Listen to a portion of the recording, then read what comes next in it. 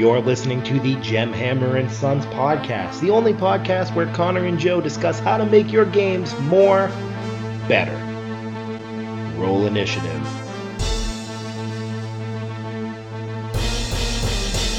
Welcome back, the world, the internet, the people. All right, good night, everybody. That was a good podcast. I loved it. Shut it down. Shut it down! So this is episode 4, right? That's right, episode 4, New Hope. Yeah. It's funny, I made a comment about how we were going to... It was Rocky 4.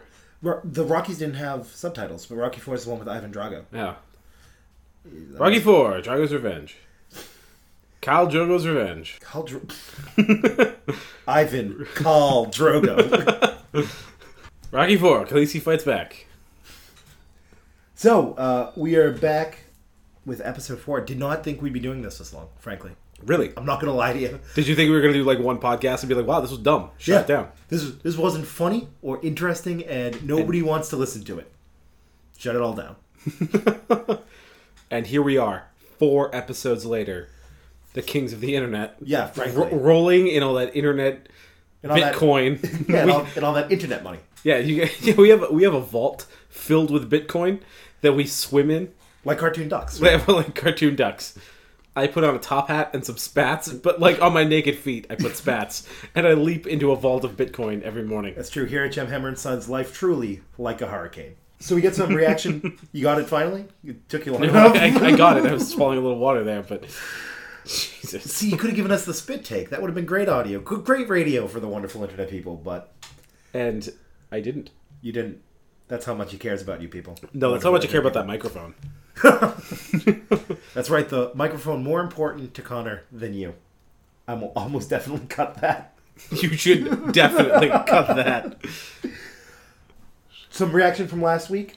The redesign a class. Not redesign a class, but... what do we even call it? Reflavoring a class? Reskinning a class. Reskinning a class. So, and my example was the Ranger as a lion tamer. The Beastmaster Ranger as a lion tamer. The Beastmaster Ranger as a lion tamer. As a jester. The half-orc, tribal war chief, drummer, things of that nature. That contest will be going until the 23rd of September, 2016. So make sure you get us that somewhere on the internet. YouTube comment, Twitter, on the Facebook. Would be fine. Absolutely. Really, any social place where Subscribe you can at gemhammer.com. But that will go until the 23rd, so submissions still open as of when this podcast goes up. Unless I get hit by a bus or something, and it takes me 3 weeks to put this up. Yeah. At that point, you should just learn how to edit audio, and I'll just send you all the files. I made a mistake last week. Oh? When we were talking about the 501st. Let's hear it. The 501st isn't named after Vader's elite stormtrooper units from the expanded universe. Vader's elite stormtrooper unit from the expanded universe is named after the 501st. Holy shit, you gotta be kidding me. No, 100%. There's a story on the 501st website that's like, and here's how we came up with that number. I wanted it to be a number with a 1 in there because that's cool. And I also wanted it to be like a 4 or a 5 because it's alliterative. So I went 501st. Perfect. Because you got the nice alliteration there. And then, because of how awesome they are, Lucas, who was in charge at the time, not George Lucas, but the company. Lucasfilm. Yeah.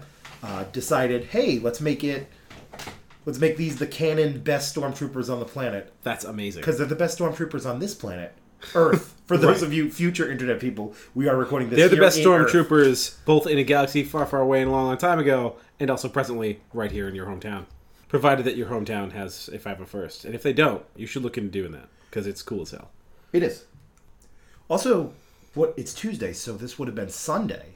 We went to go see Acquisitions Incorporated. Yes, we did. Live on the big screen. Live on the big screen. We are not going to give any spoilers on this because it's possible, based on their YouTube upload, that it will not be up before, and I don't want to spoil it for people who want to listen to the podcast. Yeah, I'm not going to tell them what We'll happens. be spoiling things later when we talk about Stranger Things. I'll give you a little spoiler. Chris Perkins dresses up in a costume, and I'm deeply offended that he doesn't dress up in cool costumes when he comes to Boston for PAX East. When he comes to Boston, yes. Yeah, when he comes to Boston for PAX East, he's just got a t-shirt. He's got a t-shirt and a hat. He looks like typical Chris Perkins on any given day. But PAX West, shut it down. This guy's in like ridiculous costumes and masks and silly gloves and really unnecessary attire for what he's doing. When they show up here, nothing. It's like, hey guys, we rolled out of bed this morning. It's a goddamn miracle. Actually, haven't they only done one at PAX East? No, and then like two. Two? At least two. Well, Chris Perkins. Next, because I know you listen to this, and we'll get to how I know Chris Perkins listens to this podcast. But if you are listening to this one as well, just dress up. Just wear a goofy hat. I don't care. Just show me we that have you 4 care. views on the YouTube, but we have a sneaking suspicion that Chris Perkins is one of them. The Chris Perkins is one of them. So just wear a goofy top hat and swim through your Bitcoin. We should talk about the Chris Perkins being deeply offended about my lack of knowledge on Drow. So Perkins was talking on Twitter about, is there any chance that someone listening to this doesn't know who Chris Perkins is? I find that difficult to believe, but we can explain it if we need to. He's like the managing editor of Dungeons and Dragons, lead game designer for Wizards and Hasbro. Yeah, he's like the guy in charge of D&D. He's the dungeon master in charge of all of D&D. Like that's all you really need to know. Yeah, he's fairly young. He seems for such an important job, but he could be feasting on the blood of the living. I mean, that's what I assume. I mean, he's been around with Wizards for a while. Forever, yeah. But he was on Twitter running...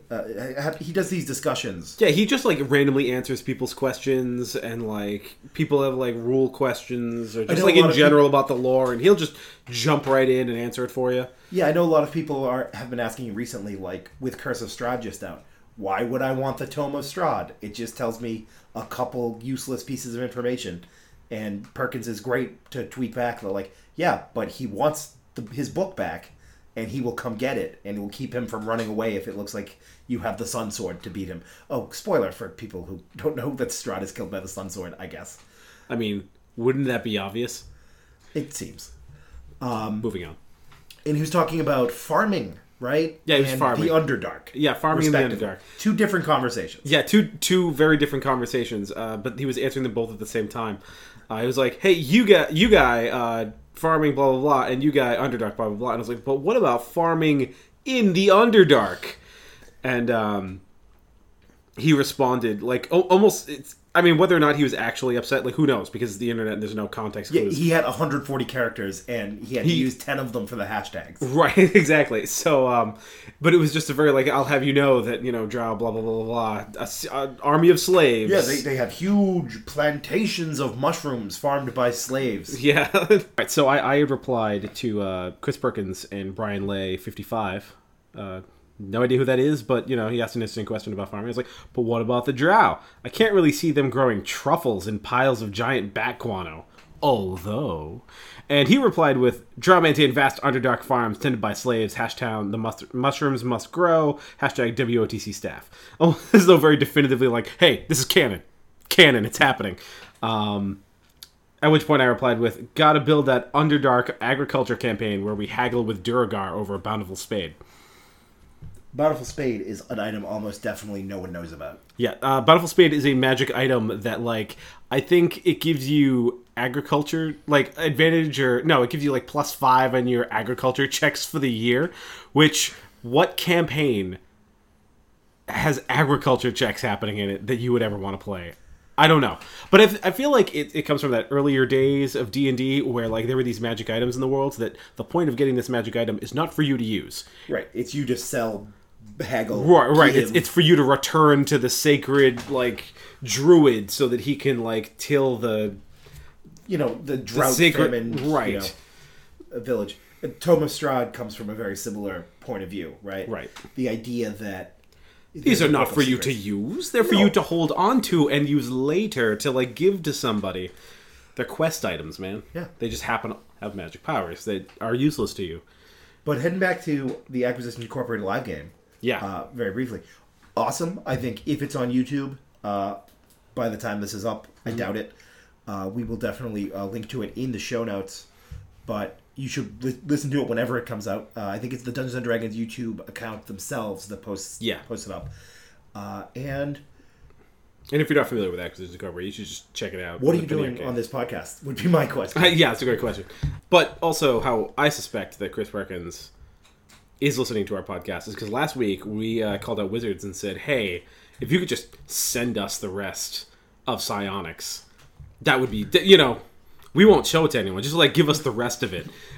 This Monday, the Unearthed Arcana was Psionics up to level 10. But the Acquisitions live game, definitely a fun time. What can we talk about that wasn't spoilery about that? I know. What's that? The movie theater served beer. Yes. Oh my God. If you don't have a movie theater that serves beer, you're missing out. What was actually one of my favorite parts is instead of previews and trailers and stuff before the live game at the theater, they were doing interviews with the players, interviews with Perkins, who's DMing the whole thing, trivia question about just Acquisitions Incorporated and whatnot. And there's this little timer in the bottom screen, and I'm like, okay, it says 6 minutes and 30 seconds. Do I have time to go get another beer before this starts? The best part was there were all these college-age kids sitting in front of us, and they kind of turned around and, holy shit! You got beer? And we were like, yeah, there's a bar in the hallway. You passed it to get here. And they were like, what? If only we had time to go get a beer. And we're like, it says 8 minutes and 40 seconds to showtime on the screen. You get time. And not only did their entire row get up, but the people next to us. And as I turned to look at them, half the people behind us, we're talking a theater with maybe 100 seats in it. Yeah. I'd say roughly half of them went, shit, there's a bar. Rolled up out of their seats. That bar sadly not serving Cure Wounds Light. No, they were not serving Cure Wounds Light, but they were selling something better. Beer. Alcohol. Yes. Yeah. We also got an adventure. Everybody bought tickets. Yeah, everyone bought tickets to that, got an adventure. It's right over here. What is it? The Cloud Giants Bargain. I was actually pretty impressed with the presentation at first. When I picked it up, it looked a lot nicer than I expected it to be. It looks a lot like how you would get the Pathfinder adventure modules. Yeah. Just a soft cover, beautiful full color front. Looks very much like the 5e stuff does. Yeah. It fits well on my 5e shelf. It reads just like an Adventures League, and even has the Adventures League stuff in it. I'm a little disappointed with it. The Adventure's pretty cool. Having read through it, the Adventure's really cool, and there's a hook that introduces Acquisitions Incorporated to the world. Yeah, which especially is because it's canon now. Yeah, right, with Oban being a Masked Lord of Waterdeep and all that. Yeah, but it's told under this story that you're joining Acquisitions Incorporated, as a new intern. Yeah. But I'm very disappointed with the monster manual on the back. Yeah, there's hold on, 1, 2, 3, 4, 5, 6, 7, 8, 9, 10, 11, 12, 13, 14, 15. Counting and more action here on the Gemhammer and Sons podcast. Sorry, there are 15 monsters. There are 15 monsters in the back of this thing, and they are all straight out of the monster manual. The same stats, the same picture, the same everything. It's copy paste right in there. I have one of those. And granted, this was a free thing, but right. I just expected I expected one monster that's different. I expected one magic item that's different. Maybe a Cloud Giant with a stat block for that major. It's his bargain, I'm told. Yeah, and that's the other thing is that you're gonna find that in the other in the new books, in the new stuff that they have out, but Storm King's Thunder or what have you. Yeah, but in here, it's just a lot of gargoyles and chimeras and just regular old stuff. You say chimera, I say chimera. Some people say chimera. Chimera? And I think those people are wrong. See, this is the benefits of a classical education. So I don't have anything else on reactions. We got a lot of people just saying, "Oh, the podcast was nice" on Twitter and Facebook and what have you. Yeah, but nothing really to react to. And a friend of ours who plays with us was very "Oh my God, you referenced Sully and Garrity. This was my face when I saw that." Very, very excited that we referenced one of his characters. But nothing from the community at large. Part of that might be because we haven't updated the blog in a little bit, so they may not be paying attention. Yeah, they may not have been paying attention to this. That's partially my fault. Things have just been so crazy around here. We've got a lot of stuff coming in and going out. There's a lot of like running the company behind the scenes. Everyone's like, you just gotta tell us about the cards. There's so much going on, and this is not our day job. Like, I have to go to work and be a regular person in an office the other 5 days of the week. Right. Wrapping up from Vermont Comic Con, getting ready to send Kickstarter stuff out. My dining room is full of more boxes than ever. But like, I had to push the crumpled brown paper to one side of the table so that we could record today. Yeah. So I think we should be ready for a first ad break, and then we'll do Tales from the Table. Sounds good. Excellent. Hey, I'm Trunks, Stag Battler of Stag Battler and Sons Professional Adventure and Services Incorporated, and I will fight for you. When our village chieftain was kidnapped by arcane lycanthropes, we had no one to turn to for help. But thanks to Trunks Stag Battler, our chieftain was rescued, and every one of those accursed hellbeasts was destroyed before their corruption spread their accursed state to the living. Lo siempre, no habla español? When I was locked in a dungeon and replaced with an incubus doppelganger as a means of destroying the current monarchy and turning the kingdom over to the demonic horde, Trunks Stag Battler not only rescued me, but he banished that accursed monster to the depths of the netherworld. Hey, Trunk here, and let me tell you, over the years, I've been on thousands of quests of both the main story and side variety. That takes real adventure and know-hows. I'm Trunks Stag Battler, and I'll fight for you. I can be reached anytime via my cellular crystal ball. Just dial me at 782-422-88537. So last we left our heroes. That's right. Our intrepid heroes. The heroes of intrepidness. Our courageous, valiant heroes. They were outside... Our money-grubbing, terrible, evil... I mean, they're lovely people. Absolutely. I'm sorry, what were you saying? Something about the heroes?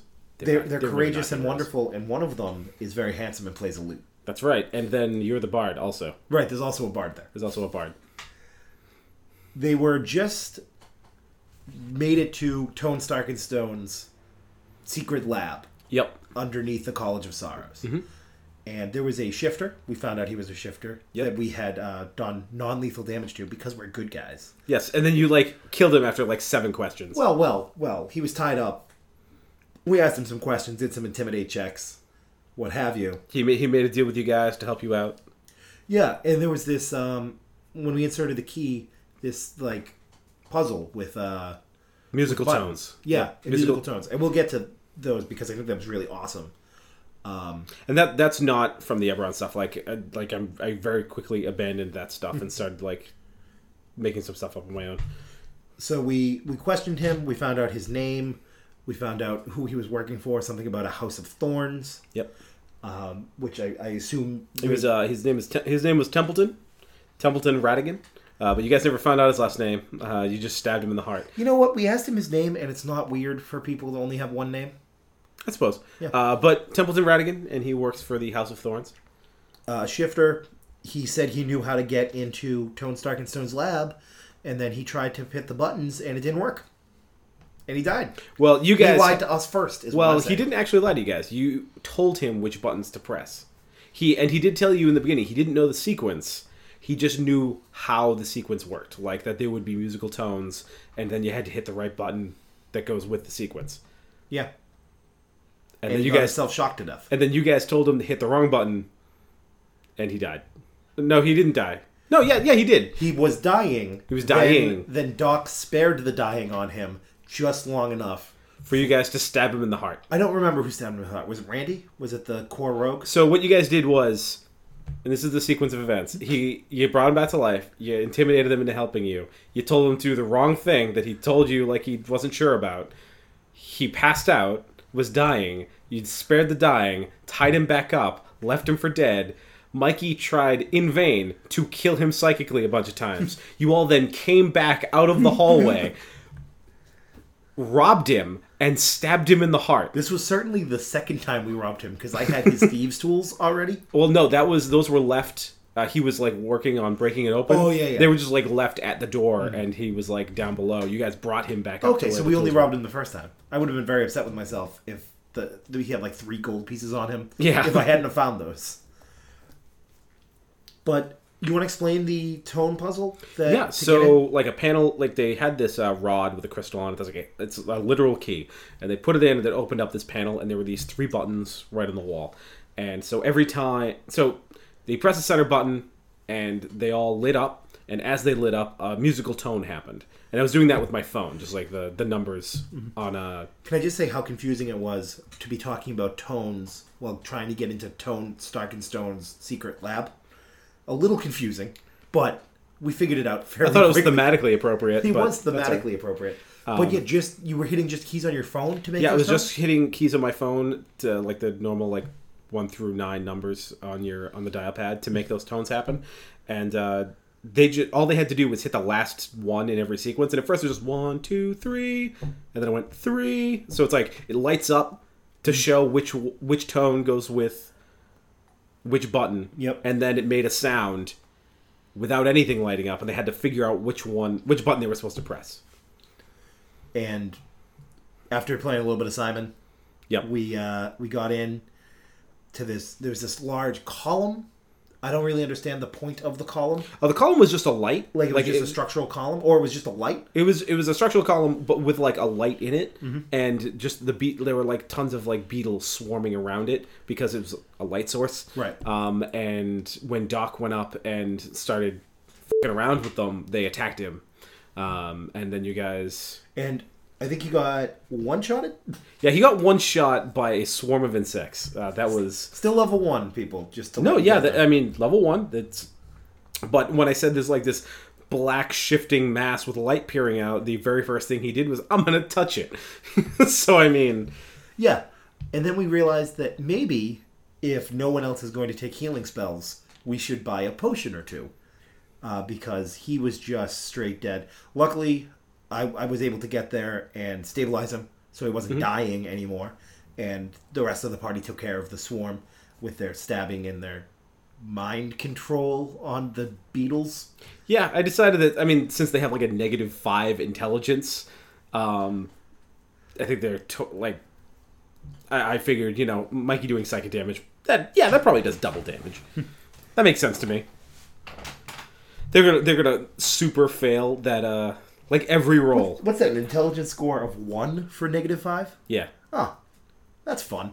Yeah, and they were they rolled a nat 1 and had a -5. So I was like, you know what? That he might as well have crit against them. I understand this is a saving throw. It doesn't matter. This is, for all intents and purposes, this is a crit. Oh, critically failing a saving throw, I'm fine if you take double damage on that. Yeah. Thematically appropriate and what have you.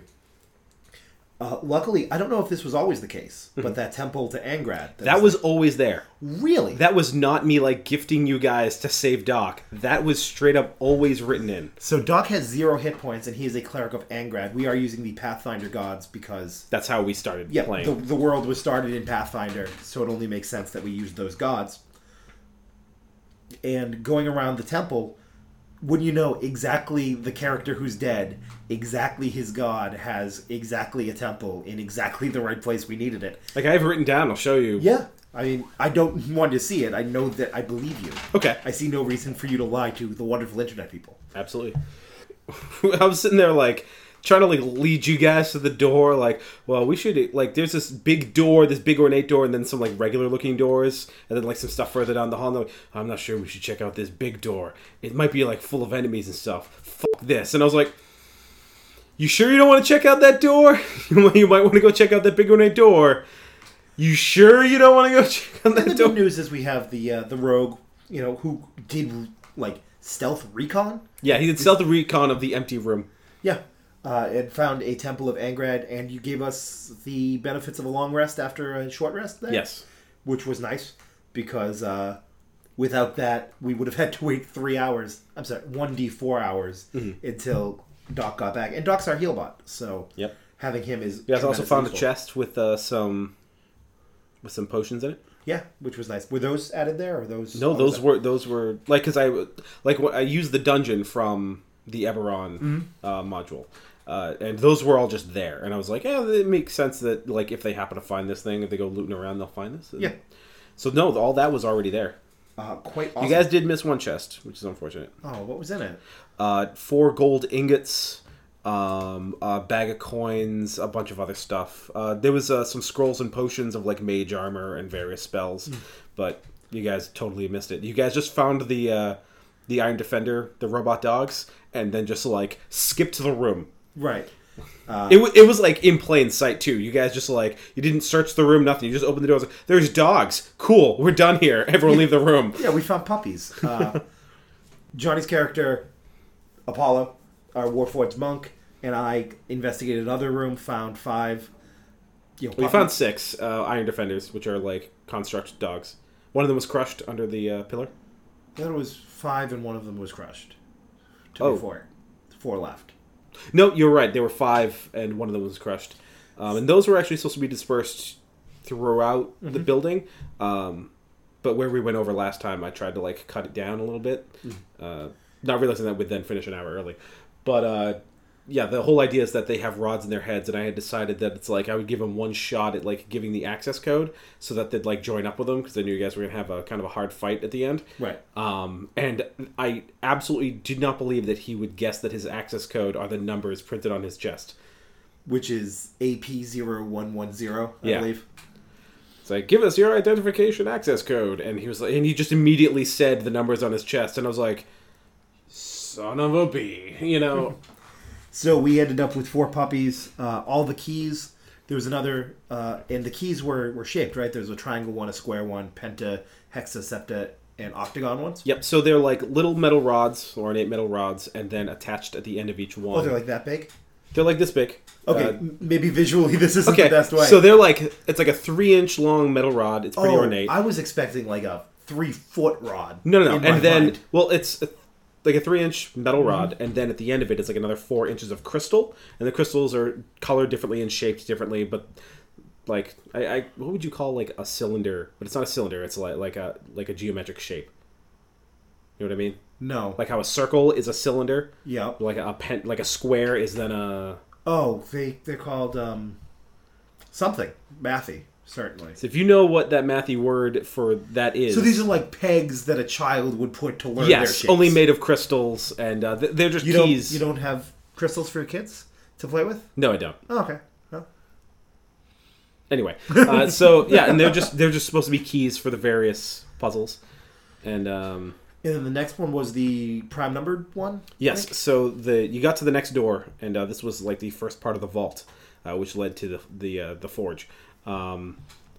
This next door, like you guys, I'm sure, expected it to be more like musical tone puzzles, right? And instead it was saying how the primes go up and the others go down, and it was 3, 4, 5, 6, 7. 8. 8. 3, 4, 5, 6, 7, 8 numbers, and then there were those were the sides. Those were the sides on the pegs, and the answer was to insert the triangle and then the pentagram. The pentagon, and then the septagon, and then to insert the 8, 6, 4 back down. So and, one going up, one going down. Right, and that would open the door, which would require a knowledge of what prime numbers are. Right, and I don't know if Greg knew that. But you knew that. There's no knowledge math. There's no math int check on my... Should have made me just do a straight int check. That would have been... I got a decent int. Yeah, no, I didn't. I just let you guys have it. Yeah, but Joe certainly knows what prime numbers are. Right on. And so that opened that door, and inside you guys found a ton of really nice armor. Really nice armor that bared... Has inscribed upon the Tone Starkenstone sort of maker's mark. Yeah, so these are suits of armor and weapons forged by him personally. Probably just in his spare time mucking around. Like, I'm going to make a sword today. Boop, boop, boop, boom, sword. Right. Not inherently magical, but I'm told inherently valuable. Yes, terribly valuable, because like he's the guy... It's like if in the future we got regressed to a lower level of technology and then like found like Steve Jobs' secret vault of goodies, and that brought us to a new level of technology all over again. Vault of iPads. Yeah, and that brought us to a new level of technology, and then all of a sudden like you showed up with like, yeah, these are Apple IIs straight out of the box. Steve Jobs carved these out of stone himself. So those are going to be pretty valuable for you guys if you can find a collector. In fact, I don't even have individually written down what's on there. Just 2,000 gold pieces worth of armor. And weapons. And weapons, yeah. Then we just need to sell to some antique dealer. Yep. And that's good. And then after the prime number puzzle... At the back of that room, there was another door. And this was a kind of a combination of the first two puzzles. Okay. And so this was... Tones happened, and they were 3 through 8. And you had to... So it's like they lit up. The holes for the pegs lit up this time. There weren't buttons. And as they lit up, it's like this tone goes to this hole, this tone goes to that hole, all the way down. And then at the end, a single tone rang out. And that was the one you needed to put the key in. Right, and, And all of these puzzles, if you got it wrong, they dealt a shocking damage. A level 1 dosage of electricity. Well, the first one was a D4 minus 1 of electricity, rounded up to 1. Right. And the next one was 1d4 of electrical damage, and the last one was 2d4 of electrical damage. But very surprisingly, you guys just cruised right through that last one. Right. After the first one, the other two were just throw them in. We got this. Yep. In the last puzzle, I think we took a couple. Yeah, points of damage. You guys did take a couple points of damage because you guys kept mixing up 8 and 5. Yeah. Because I'm no, it's the one in the middle when I'm dialing down the center. Yeah. That might be the oldest joke we've ever made. Hey. Take that, Carrot Top. Carrot Top, if you're listening, like, comment, and subscribe. Just one YouTube comment that's yes, I am Carrot Top. I am listening. And you stole my joke. Opening the door with the Carrot Top puzzle, we found some sort of magic forge and a magic hammer and exactly the MacGuffin we were looking for. Yep, you guys found the 7-point MacGuffin. star. There was a magic hammer and a anvil that was magical. You didn't have Identify, you only had Detect Magic. Right. So you felt overwhelming transmutation coming out of these objects, but you weren't sure what they were. In fact, I still don't know what the anvil does. No, you guys don't know what the anvil does. You've figured out what the hammer does by now, but we'll get to that. Yeah. But they have Angrad's symbol kind of carved into them, or Forged into them, I guess. So Doc, since Angrad's his god, was just out of my way, doesn't care whether this could be a trap or cursed or anything, just starts picking them up and running out of the room. And now throughout the dungeon at this point, they had heard tapping coming from somewhere, and by now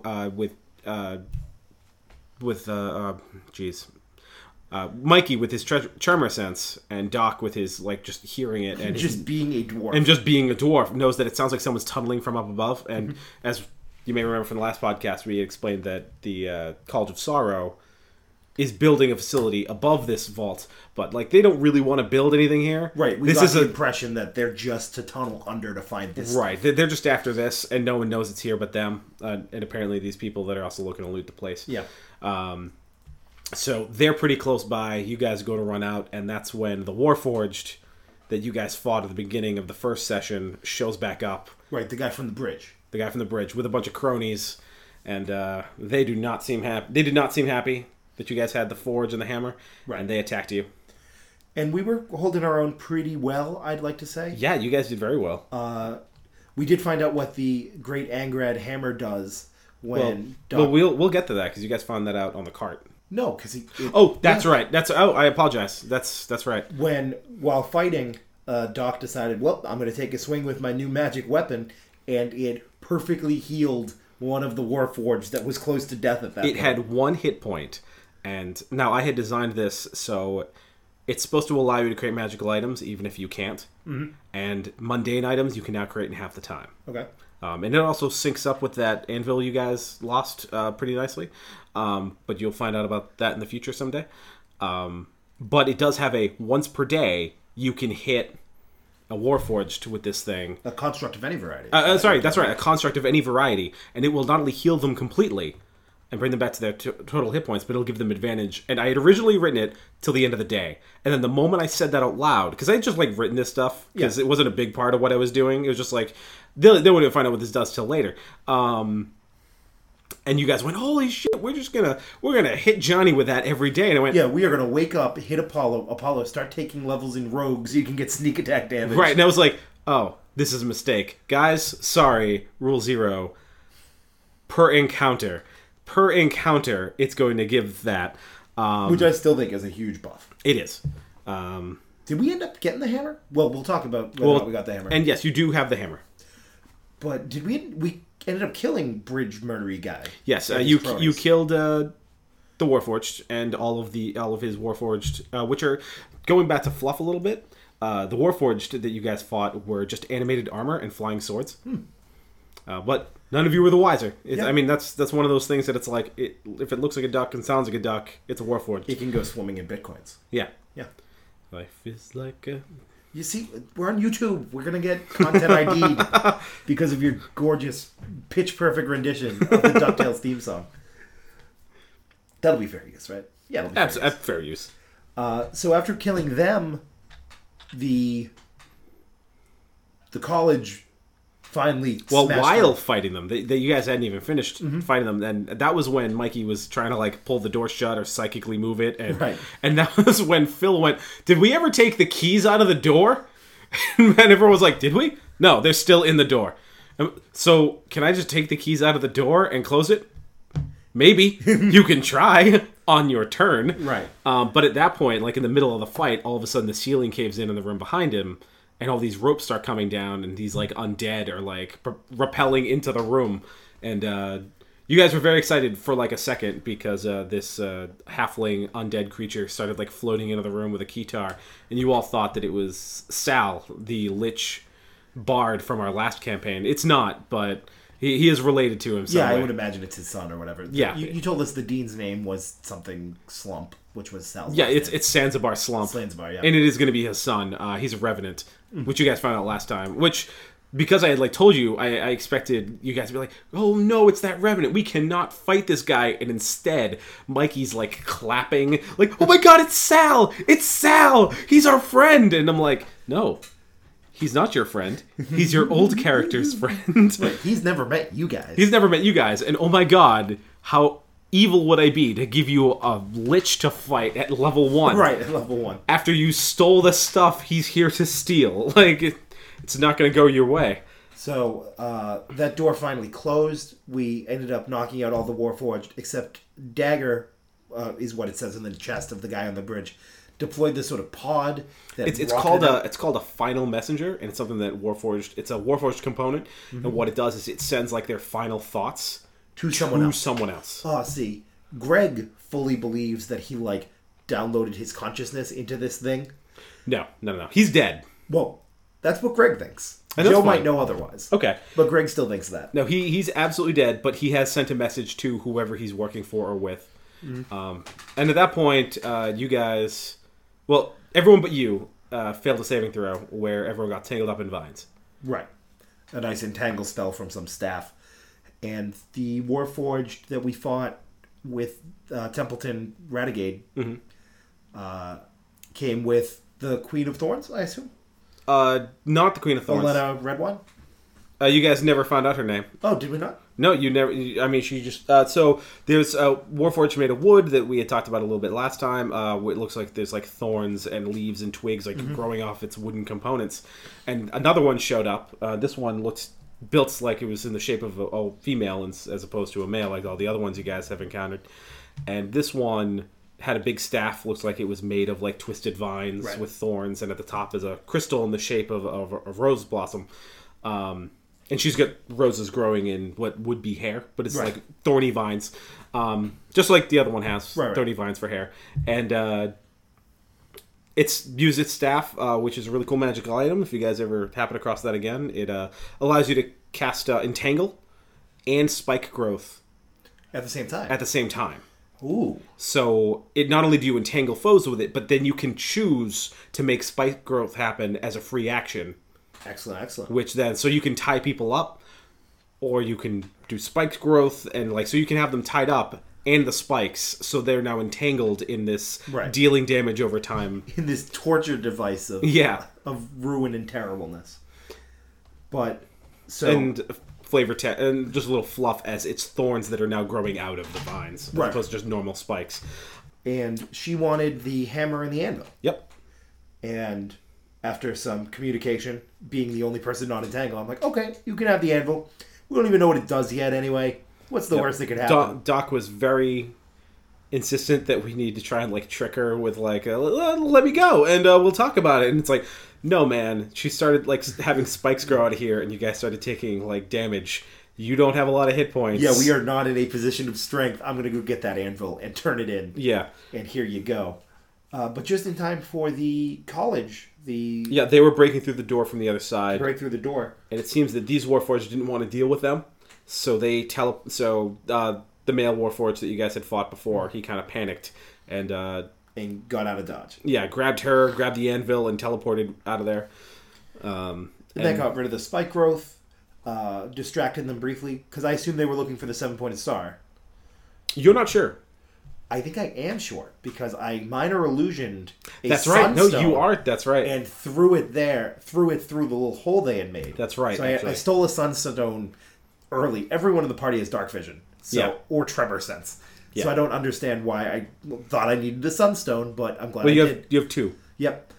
Those are the sun rods. Oh, that's right. You have two sun rods, and you like pried a sunstone out pried of a the wall. sunstone out of the wall that was like being used as like movie theater. This is the Lighting, exit lights.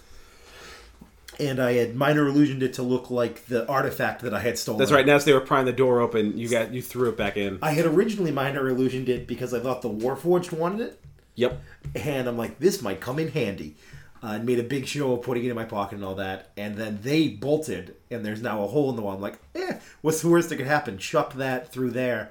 And they're like, oh, yay, we found it. Except I assume the Revenant was like, nope, that's not it. Now that you've reminded me, the Revenant did say, as you guys were like hightailing out of there, that's not it, you idiots. It's an illusion. And you guys ran out of the temple, ran out of the vault, ran right through the sewers, and got out of there just to find... We found our Oriana, our half-dwarven, half-elf wheelman. Pretty much, wheelman. Driving the cart, saving lives. She's driving the cart, and we go out to see the city pretty much look like a full-scale or a very minor scale. In the middle of those two things. The goblin like encampment village situation is like in flames. There's a riot going on. Warforged are coming out of airships. The cops are coming. The cops' airships. The undead like people of the College of Sorrows are like attacking the Warforged and the goblins now. Goblins are fighting Warforged are fighting cops are fighting undead are fighting zombies. So it's just all hell has broken loose in the city of Three Hills. Like, we have the magic artifact that we were, what was it, 1,000 each gold pieces to get this thing? Well, each of you except Doc. Right. Because Doc offered to do this just in memory of his friend. Of his friend. So that's 1,000 each for us. We've got the 2,000 gold pieces worth of arms and armor from Tone Starkenstone. So we had a decent payday, and now we are headed to Leominster. Yes, because she doesn't... Oriana is not convinced that sticking around the city of Three Hills is a good idea. She hightailed it out of there once you guys got on the wagon. Yeah. And was like, we're going to Leominster. This bordering kingdom sort of to the west. Yes, and you guys... Which Leominster, Mass. Is a city that everyone Leominster, Mass. Is a town. All right. Leominster, Mass. Is a town in Massachusetts that everyone thinks is called Leominster. So if you ever come out here, be prepared for some confusion. So it's a real place, but like we've said about the Suffering Coast, every place around here is based on something in the real world. Mm-hmm. So they're on their way there. There's another... I keep calling it the Adventures League, but that's not the Explorers League. The Explorers League. The Explorers League is like the guild that Doc belongs to, and who knows, maybe you'll all end up belonging to it, but there's another like guild hall there that you guys are on your way to, so you can get that payday. Because like hanging around the city of Three Hills, like you guys are probably wanted by someone for something. Maybe not by the cops, but definitely by the undead Revenant guy that's watched you make off with the stuff he's after. Almost certainly, he is hot on our trails. And then, also, but the good news... And you got the Warforged that you killed, and then the other Warforged that wanted the Hammer 2. Right, that teleported out. But the good news about the Undead College is that Revenants are well known to just, like, let things go. They're like, no. It's like, let bygones be bygones. Water under the bridge. Well-known truth about Revenants. I feel like maybe the opposite is true. And so then you're riding down the highway. You all leveled up. You took Identify, so you can figure out what the hammer does. You haven't figured out what the 7-point star does. You didn't identify that. Oh, I didn't even know it was a magical artifact. I Yeah, just when thought it you was when you did detect magic, you were getting magic. Oh, yeah, a sense some of sort magic off of it, but you couldn't tell some what fake school. Universalist school kind of thing. Yeah, and at that point, something else happened.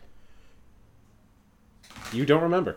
At that point, an airship from the College of Sorrow Oh yeah, started gaining on you guys, and they've clearly sent some people after you, and that's where we cut it. right. So we're now in this nice chase scene, Mm-hmm. blimp versus Oregon Trail covered wagon, and going off to the west.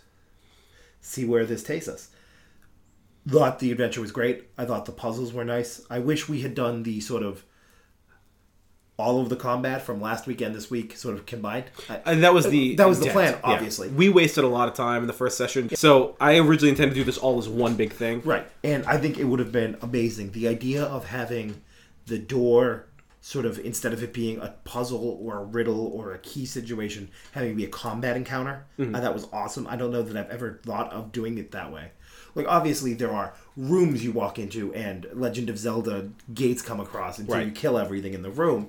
But the idea that to get into the dungeon, other people are trying to get into this dungeon too, it definitely felt like we had a much bigger time constraint, mostly because of that, which I think was awesome.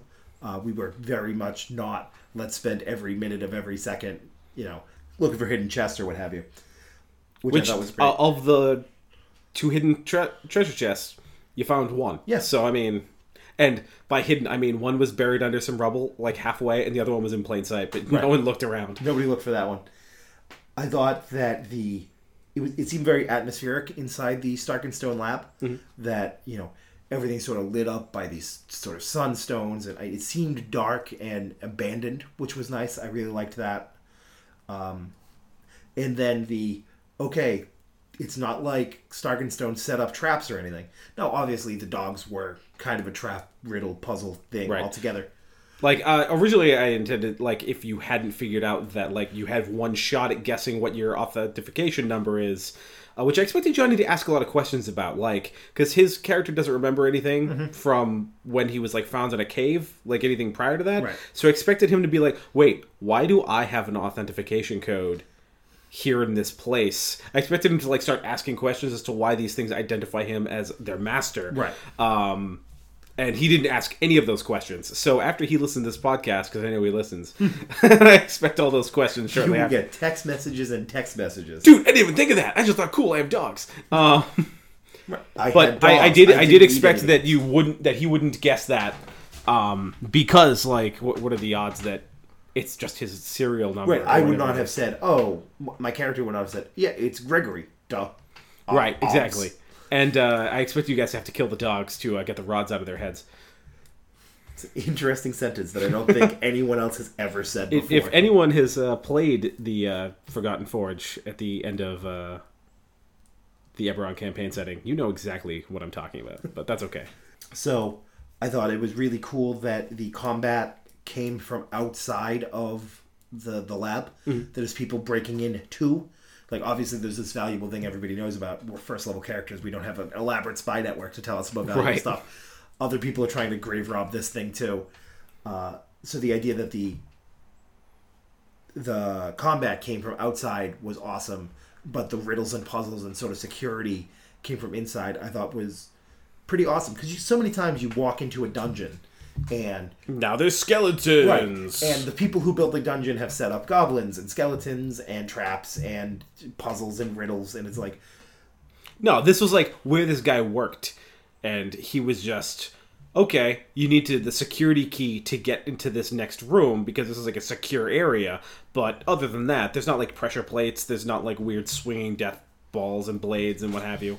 right, which I It's just thought, like this is where he lives, you know. yeah, I think that really added to the experience of we are going into a place that used to have a purpose, right? So many times I struggle with trying to find out why would this room have existed in this dungeon, and something as simple as this was a temple where he prayed to his god, and this is his kitchen, and these are his barracks.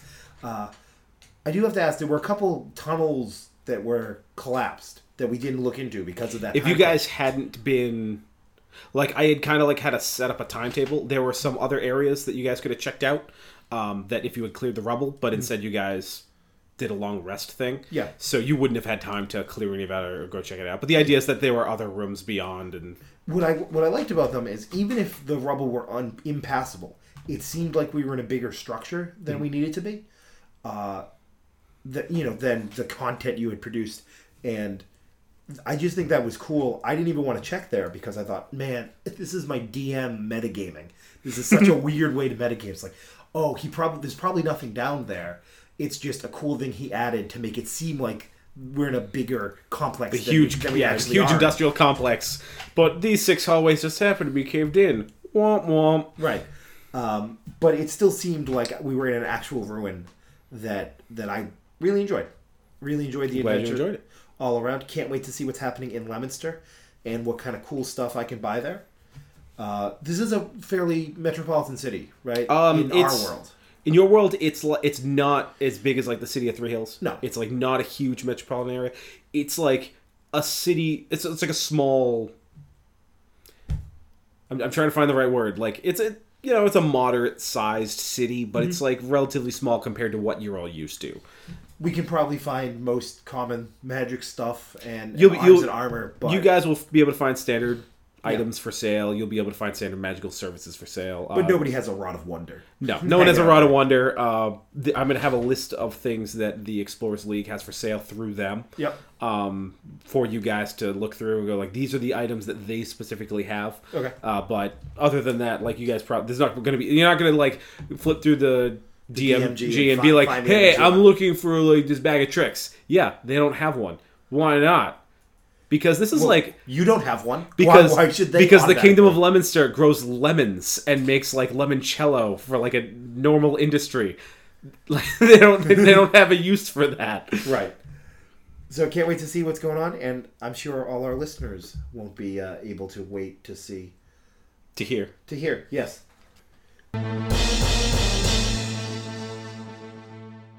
Patreon is a voluntary subscription service. It's a place where you can support the creators you like. Creators like us, who bring you the Deck of Many Things, the Gemhammer podcast, and now, local adventuring personality, Trunk Stag Battler. For the month of September, anyone who supports the Patreon will get a free PDF download of 5 hirelings to take with them on their own D&D campaigns. Remember, you need real adventure and experience that you can trust. And we want to make more better game stuff. So subscribe to us on Patreon, where the more better game stuff gets paid for. It paid Patreon for. Patreon for. Give today. I don't know how that was, so maybe let's play it back.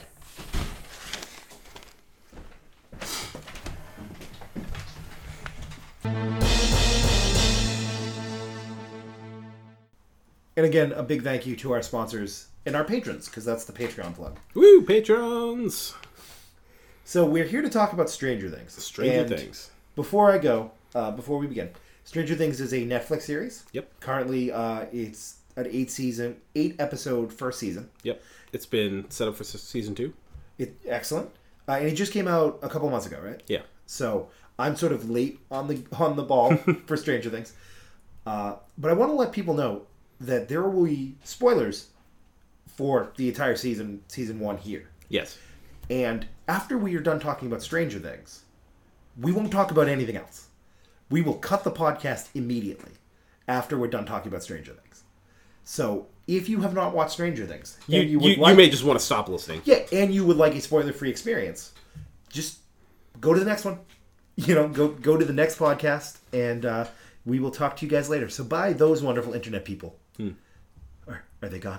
Let's give them a bit more time. Is it just us? Is it just us? Just us. People who've seen Stranger Things? Like everyone's seen Stranger Things. Okay, until yesterday, I had not watched Stranger Things. Fair enough. So I did just binge Stranger Things. Mm-hmm. Now, I watched it when it first came out, so like it's not as fresh in my mind, but I have seen it. So Yeah, I also watched all 8 episodes within the last 12 hours. yeah, so you're probably going to be a little more up on like little minutia details. Little minute details. I want to know first, because I sort of have all my notes that I was taking. What are your sort of broad strokes impressions of Stranger Things? One of my immediate impressions was this feels like movies and TV from when I was a kid. Like, I'm not sure what it is, just the fact that it took place in the mid 80s. I mean, I wasn't born until the late 80s, but the point is that it's like the things that were around and the culture that existed when I was a small child. This is what it looked and felt like. And I don't know how to explain that exactly, just the things in the world, the colors, the way people dressed, the way people talked, the way just things were. The way they smoked inside, the way Yes. there's wood paneling on everything. I mean, whenever they showed the inside of what is the kid, the little dungeon master? What is his name? Mike. Yeah. I just immediately thought grandma's house. Is this my grandma's house? Like, where are we? I remember I watched a couple episodes with Phil last night before he left, and and it's one of the very first episodes, and the police chief, before we know he's the police chief, wakes up, goes outside, has a cigarette, sort of overlooks the lake he's on, and I turn to Phil this is so unrealistic. If this is really 1983, he'd be smoking inside. Yeah, he wouldn't have stepped outside to have a cigarette. And then he walks into the police station with a lit cigarette in his mouth. So definitely feels like the 80s. Yeah. The other big thing that kind of struck me was, as far as the D&D stuff goes, it was very topsy-turvy for me in that, this was a time period when people were blaming D&D for, kids becoming Satanists and violence and human sacrifice and suicides in the same way that they try to blame video games nowadays. Right. So it's almost a little... I can't think of the word. Jarring. Juxtaposition? There's an interesting juxtaposition. Is Yeah, that what you mean to say?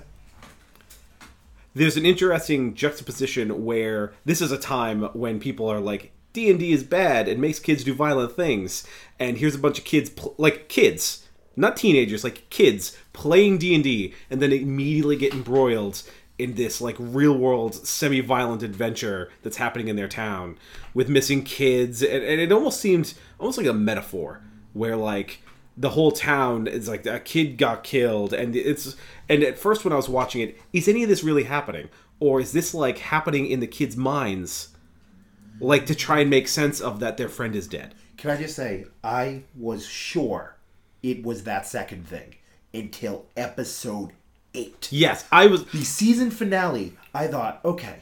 But right before that, sort of I thought 11 was in Mikey's mind Yeah. to kind of make up, because he couldn't find his friend, but he found someone. Right, he found a new friend. He found a new friend. who doesn't and- speak much. Right. The whole thing just seemed like this was in their heads. Slowly but surely, we have 4 different characters who sort of get in on this is a real thing that's actually happening in the world. And it's Will's friend Mike, Mikey. I don't remember which one they really call him. There's his mom. Then there's the police chief, and then there's the brother. Yeah. And the brother and Mike's sister. Yeah. Nancy. Well, I mean, she crawls through the tree into the alternate reality, Right. Shadow World, into Ravenloft, if you will. But each time, Shadowfell.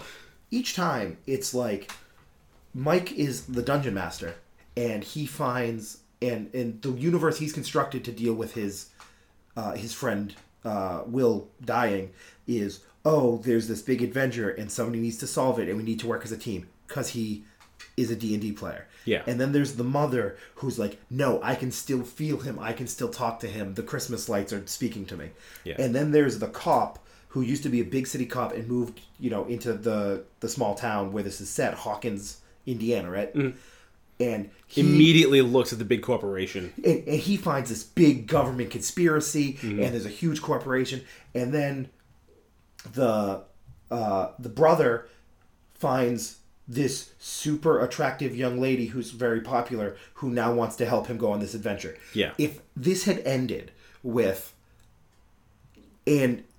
sort of understanding that no, he's really dead. This is just how these 4 People are coming to crazy terms. people Yeah. are coping with it. I thought this would have been a really, really good show. I mean, it's still a good show. I disagree wholeheartedly. Really? I do not like Stranger Things. Holy shit. Yeah, this is the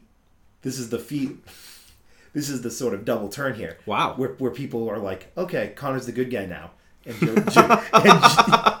and Joe's evil. I think I want to. I mean, to be fair, I'm with you as far as I genuinely believed that where the show was going was that here are four people very closely related to the murder or the death, of whatever happened to this small boy, and here's people in the town that are directly affected by it. The cop responsible for finding him, the mother, the friend, the brother, like, all going a little crazy, and this is how they're coming to terms with this terrible thing in their life. I absolutely believed that's what was happening in this show. And then when that... No, it's real. There really is a monster. Right. There really is another world. This girl has psychic powers. There is an evil conspiracy. There is a big corporation paying off the state police. It was a little like, huh. Yeah, not what I would have expected. I do want to say, I think the acting is great. Even the kids Oh, the kids are phenomenal. do an excellent job acting. The direction is amazing. What is it, the Duffer Brothers, I want to say? I believe so. Is great. The lighting, the set design, like we talked about, is great. The soundtrack, amazing. Absolutely. I just don't care. No. I don't care about the characters. I don't care about the situation.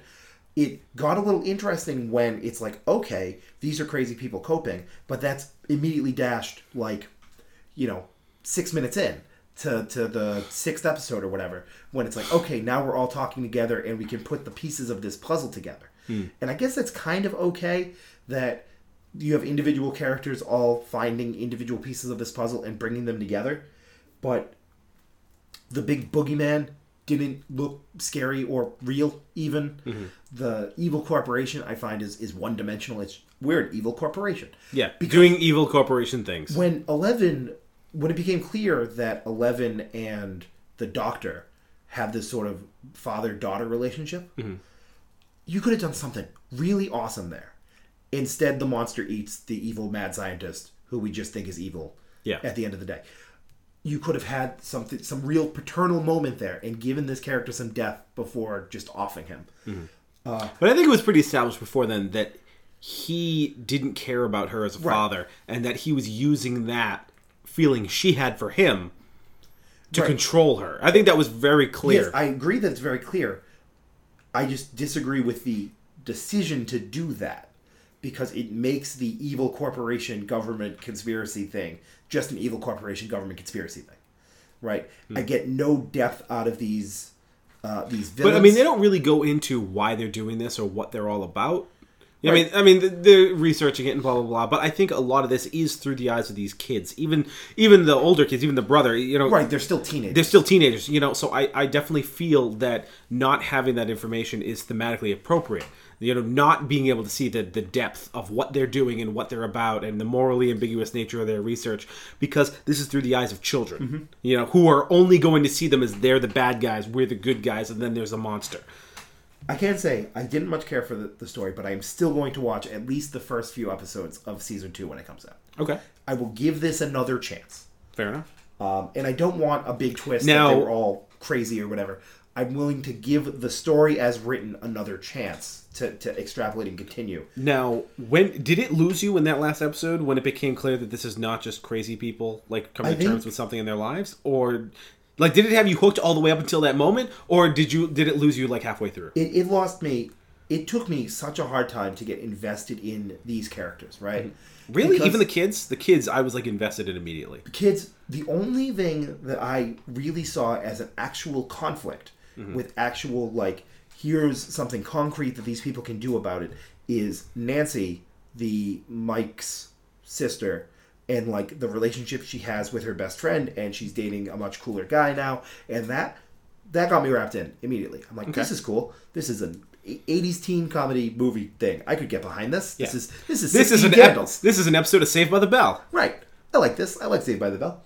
Why is Zach hanging out with Screech? It doesn't make sense. But then I think all of that I liked about that story is immediately washed away by what actually happens, where her friend Barb dies, even though for some reason Will is in the Upside Down for a month before Barbara goes there, and then she's killed immediately, but Will gets to stay alive and just have a snake in his mouth. I don't understand that. Well, he did have a gun.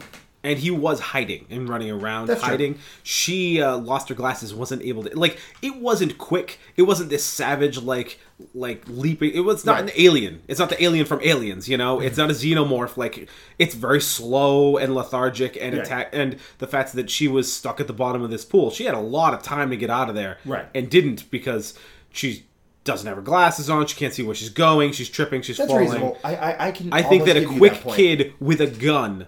sprinting through this place, going from cubbyhole to cubbyhole, has a much better chance than a half-blind person stuck at the bottom of a well going, "Where is everyone? Just help me!"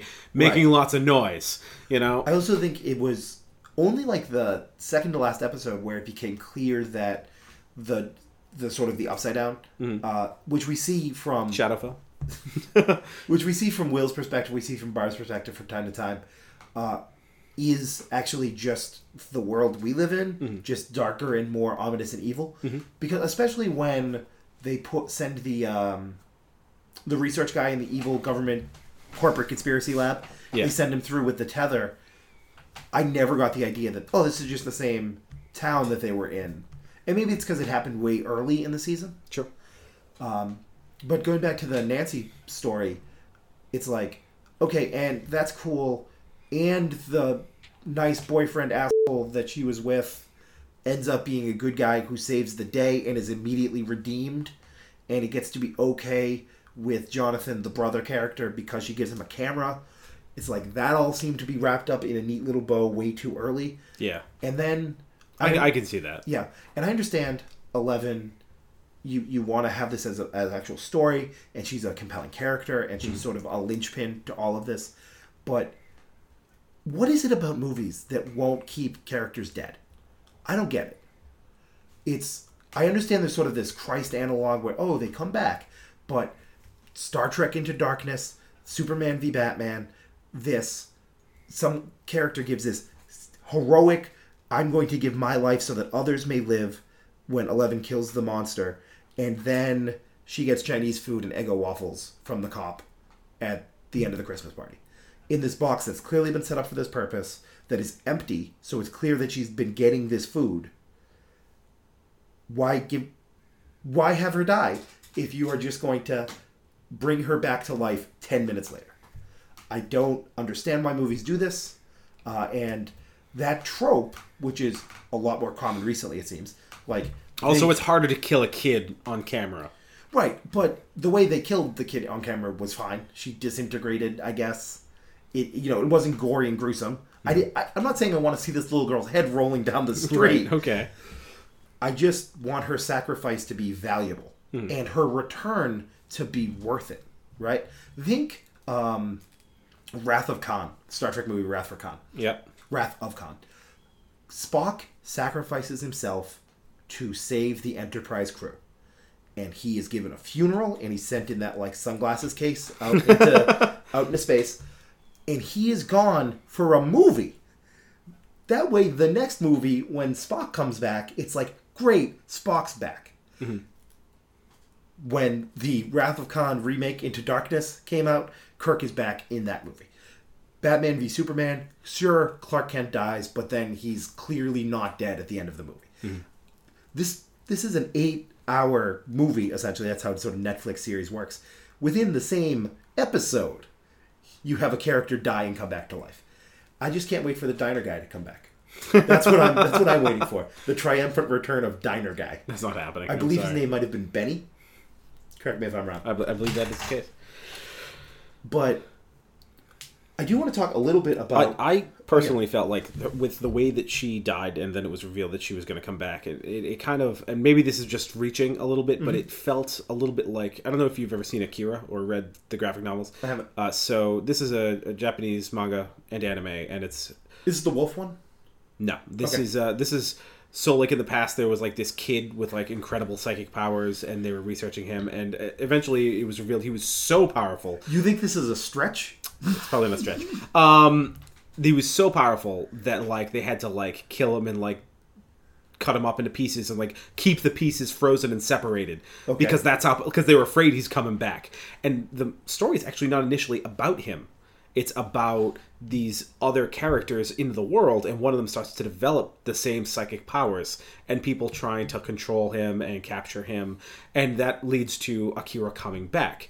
And for some reason, maybe it just like hit that same with the kid with psychic powers. Yeah. It kind of felt the same way, where yes, she was actually killed, but because of her powers, she's almost like coming back another way, and maybe it's a little unclear. And I wonder if in the second season we'll see something like that, where she's alive. Air quotes. I'm doing air quotes. You can't Right. see that. Internet, They could but, hear it. You inflected air quotes. you know, she's alive, but you know, she's not alive in the way that we're thinking that she's alive, but maybe that will change, or maybe there's something about the other side that we don't know about in terms of death and rebirth and things like that. It seemed like a hook to get me interested in season 2, right? Mm-hmm. But then you had that scene where Will, the kid who had been in the Upside Down, Yep.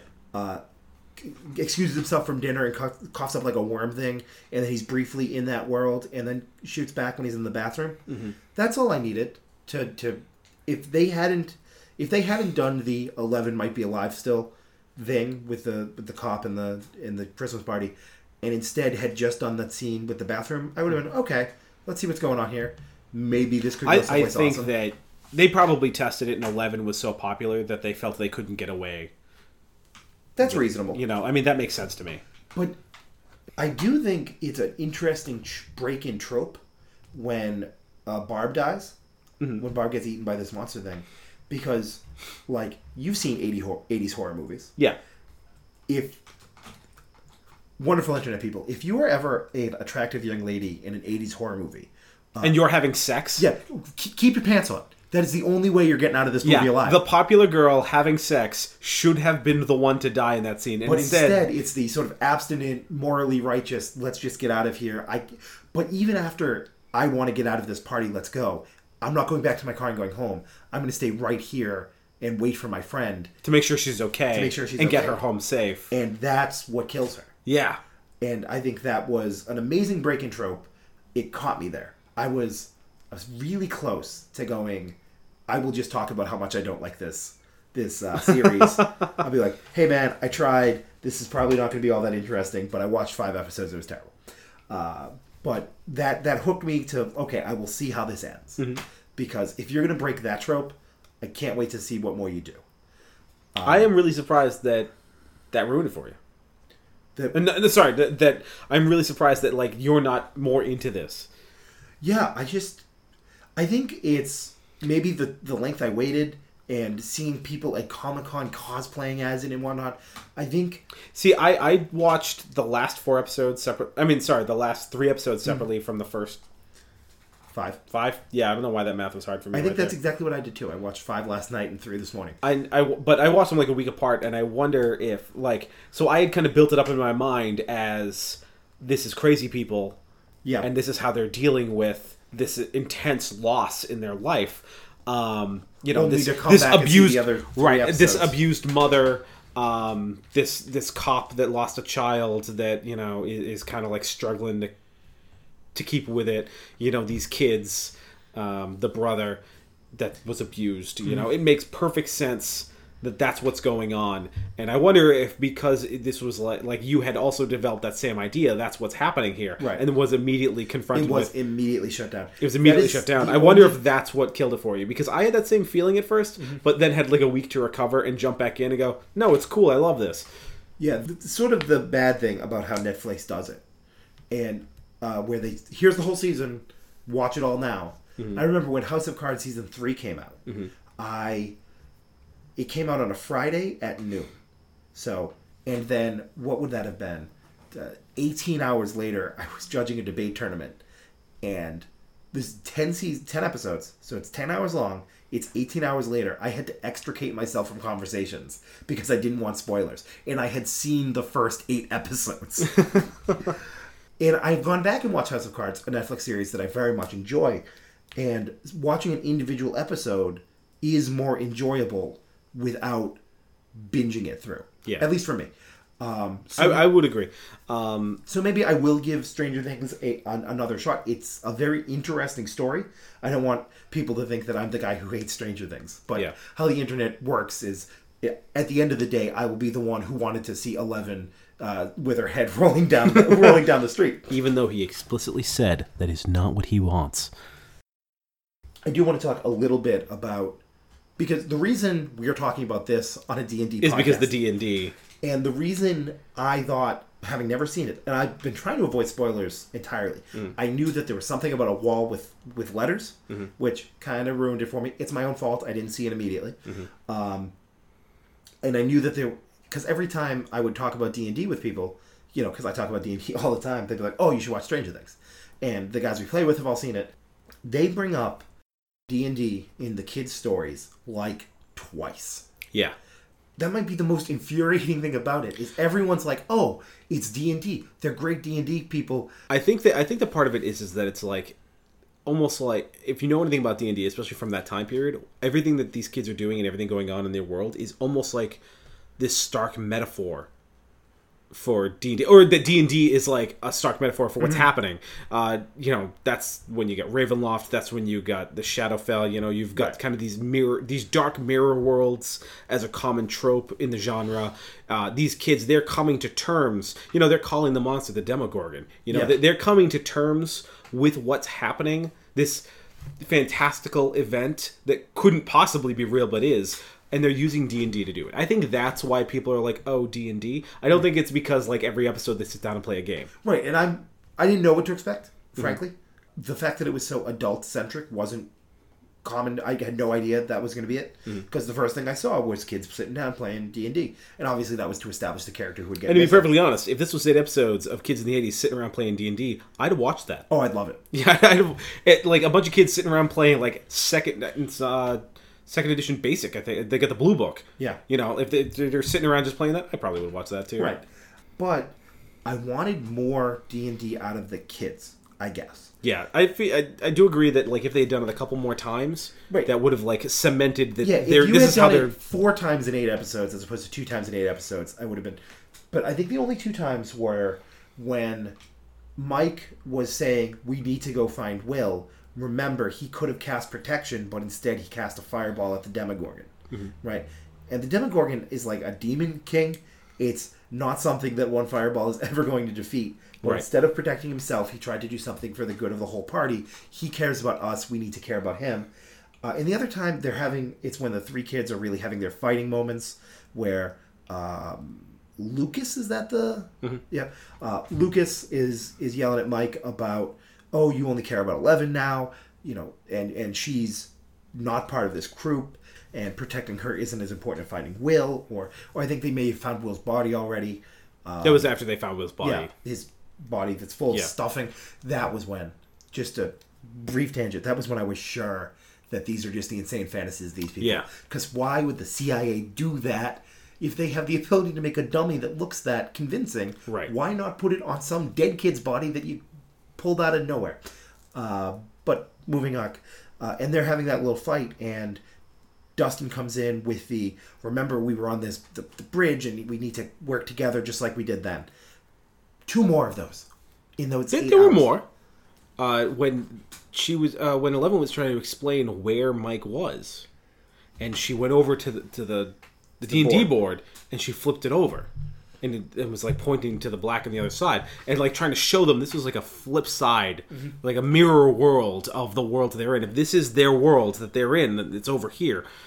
I don't know that that's necessarily the reason I differentiate that from the other ones is that it's not the kids using what they've learned or experienced through D&D as that sort of juxtaposition against the sort of D&D. See, I disagree, because this is her using their D&D board in the same way that they're referring to their game as a metaphor for their real life, and showing this is where he is, this is where we got to go to get him back from, and while they don't really understand what's going on with that, right? It's very clear that she's using the same metaphor that they're using, and she knows in their minds that's how... I did not read I didn't read the scene that way. Okay. And maybe you're right.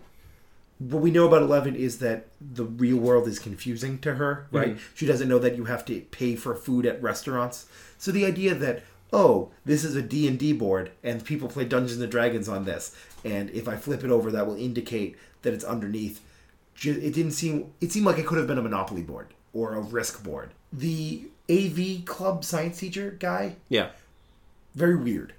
It seemed like... I mean, I'm not sure what you know of AV Club science teacher guys, but I love that character because he reminded me of my high school chemistry teacher, who just straight up was like that. I had a study period in his class, and he just let us play chess and goof around and stuff, and he was like, the nerds are going to come down here, and they're going to play chess, and that's just fine. and like... It just like that. There's one of those in every school, man. Right. Like he's not weird. That's just what they're like. No, I'm not saying that he's a weird person. I think the character was an odd addition. I think it's nice to give the kids sort of an adult. Also, figure who's worked at the funeral or the wake or whatever, they had the conversation with the professor about like alternate realities and stuff. Yeah, it was, the flea and the acrobat. Yeah. Right. So I mean, well, I guess that's not really D&D, is it? No. But I mean, it's they're... That was, in fact, a terrible, terrible explanation of the many worlds interpretation of the Heisenberg uncertainty principle. It is absolutely terrible. But for all I know, that was the best scientific information we had in 1983. That's probably the case.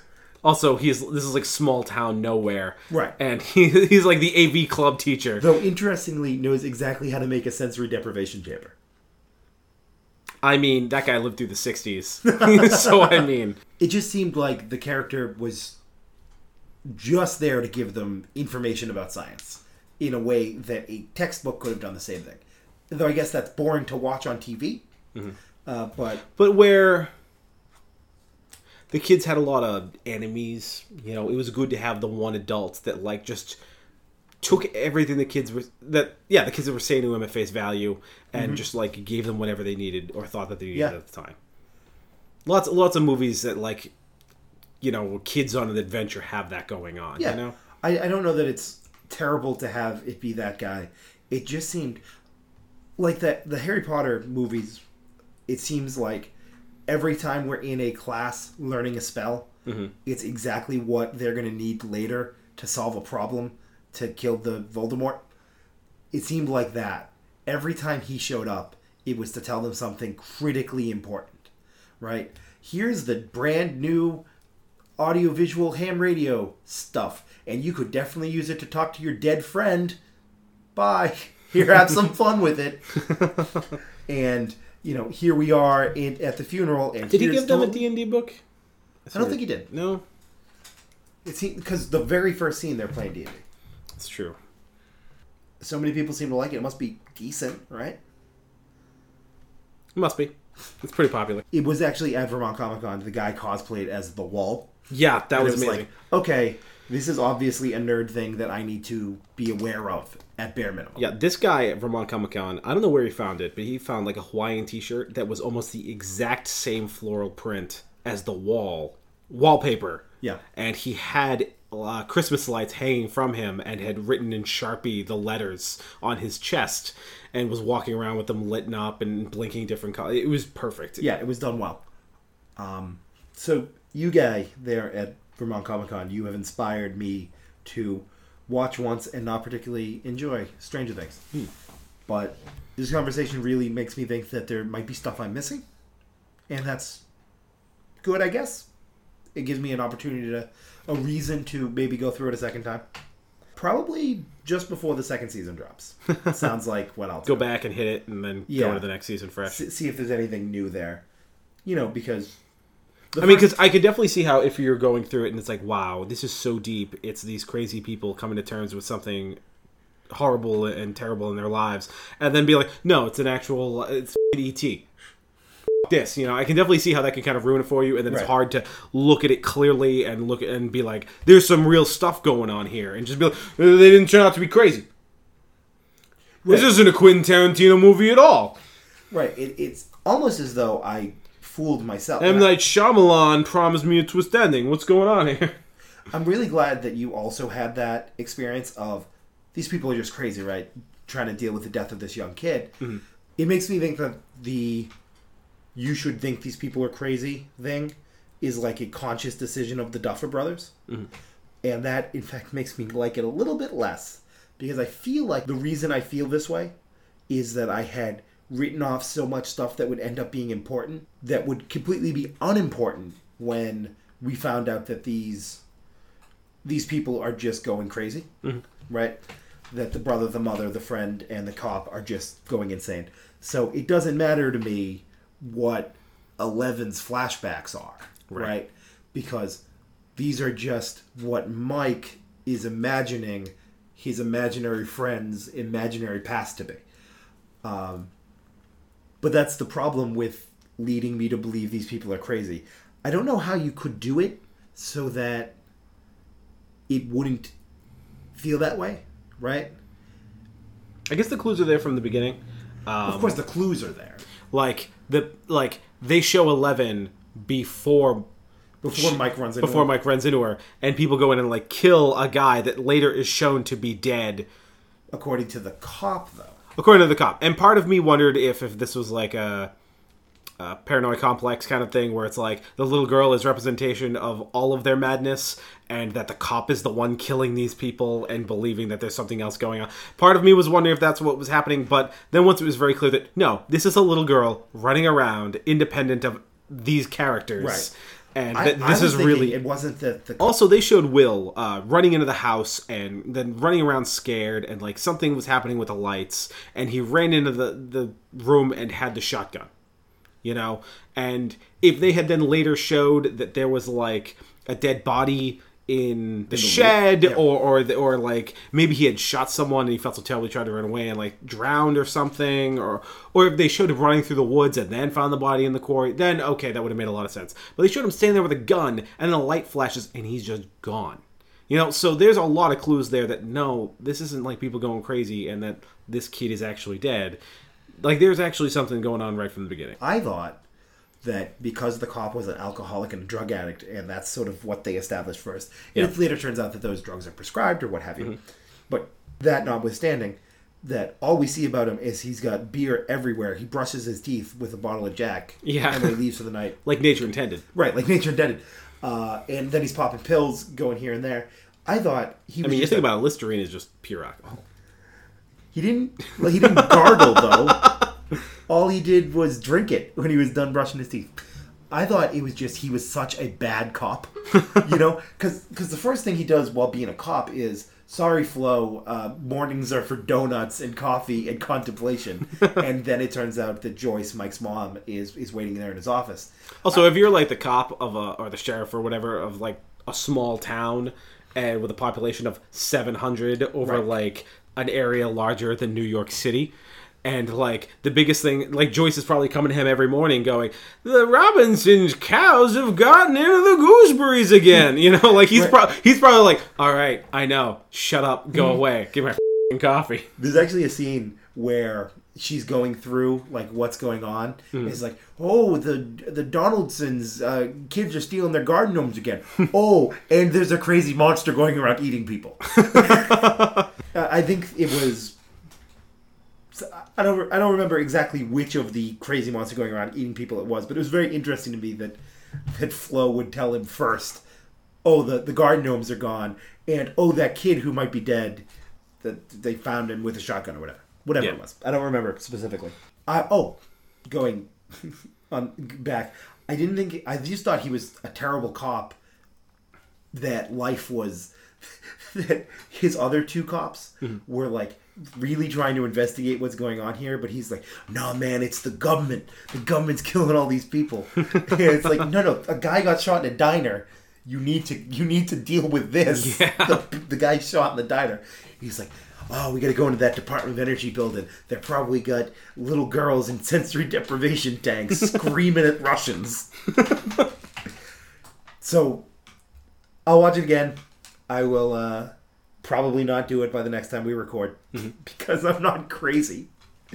I already watched 8 hours of one show in the last, at this point, 12, 13 hours. Makes sense to me.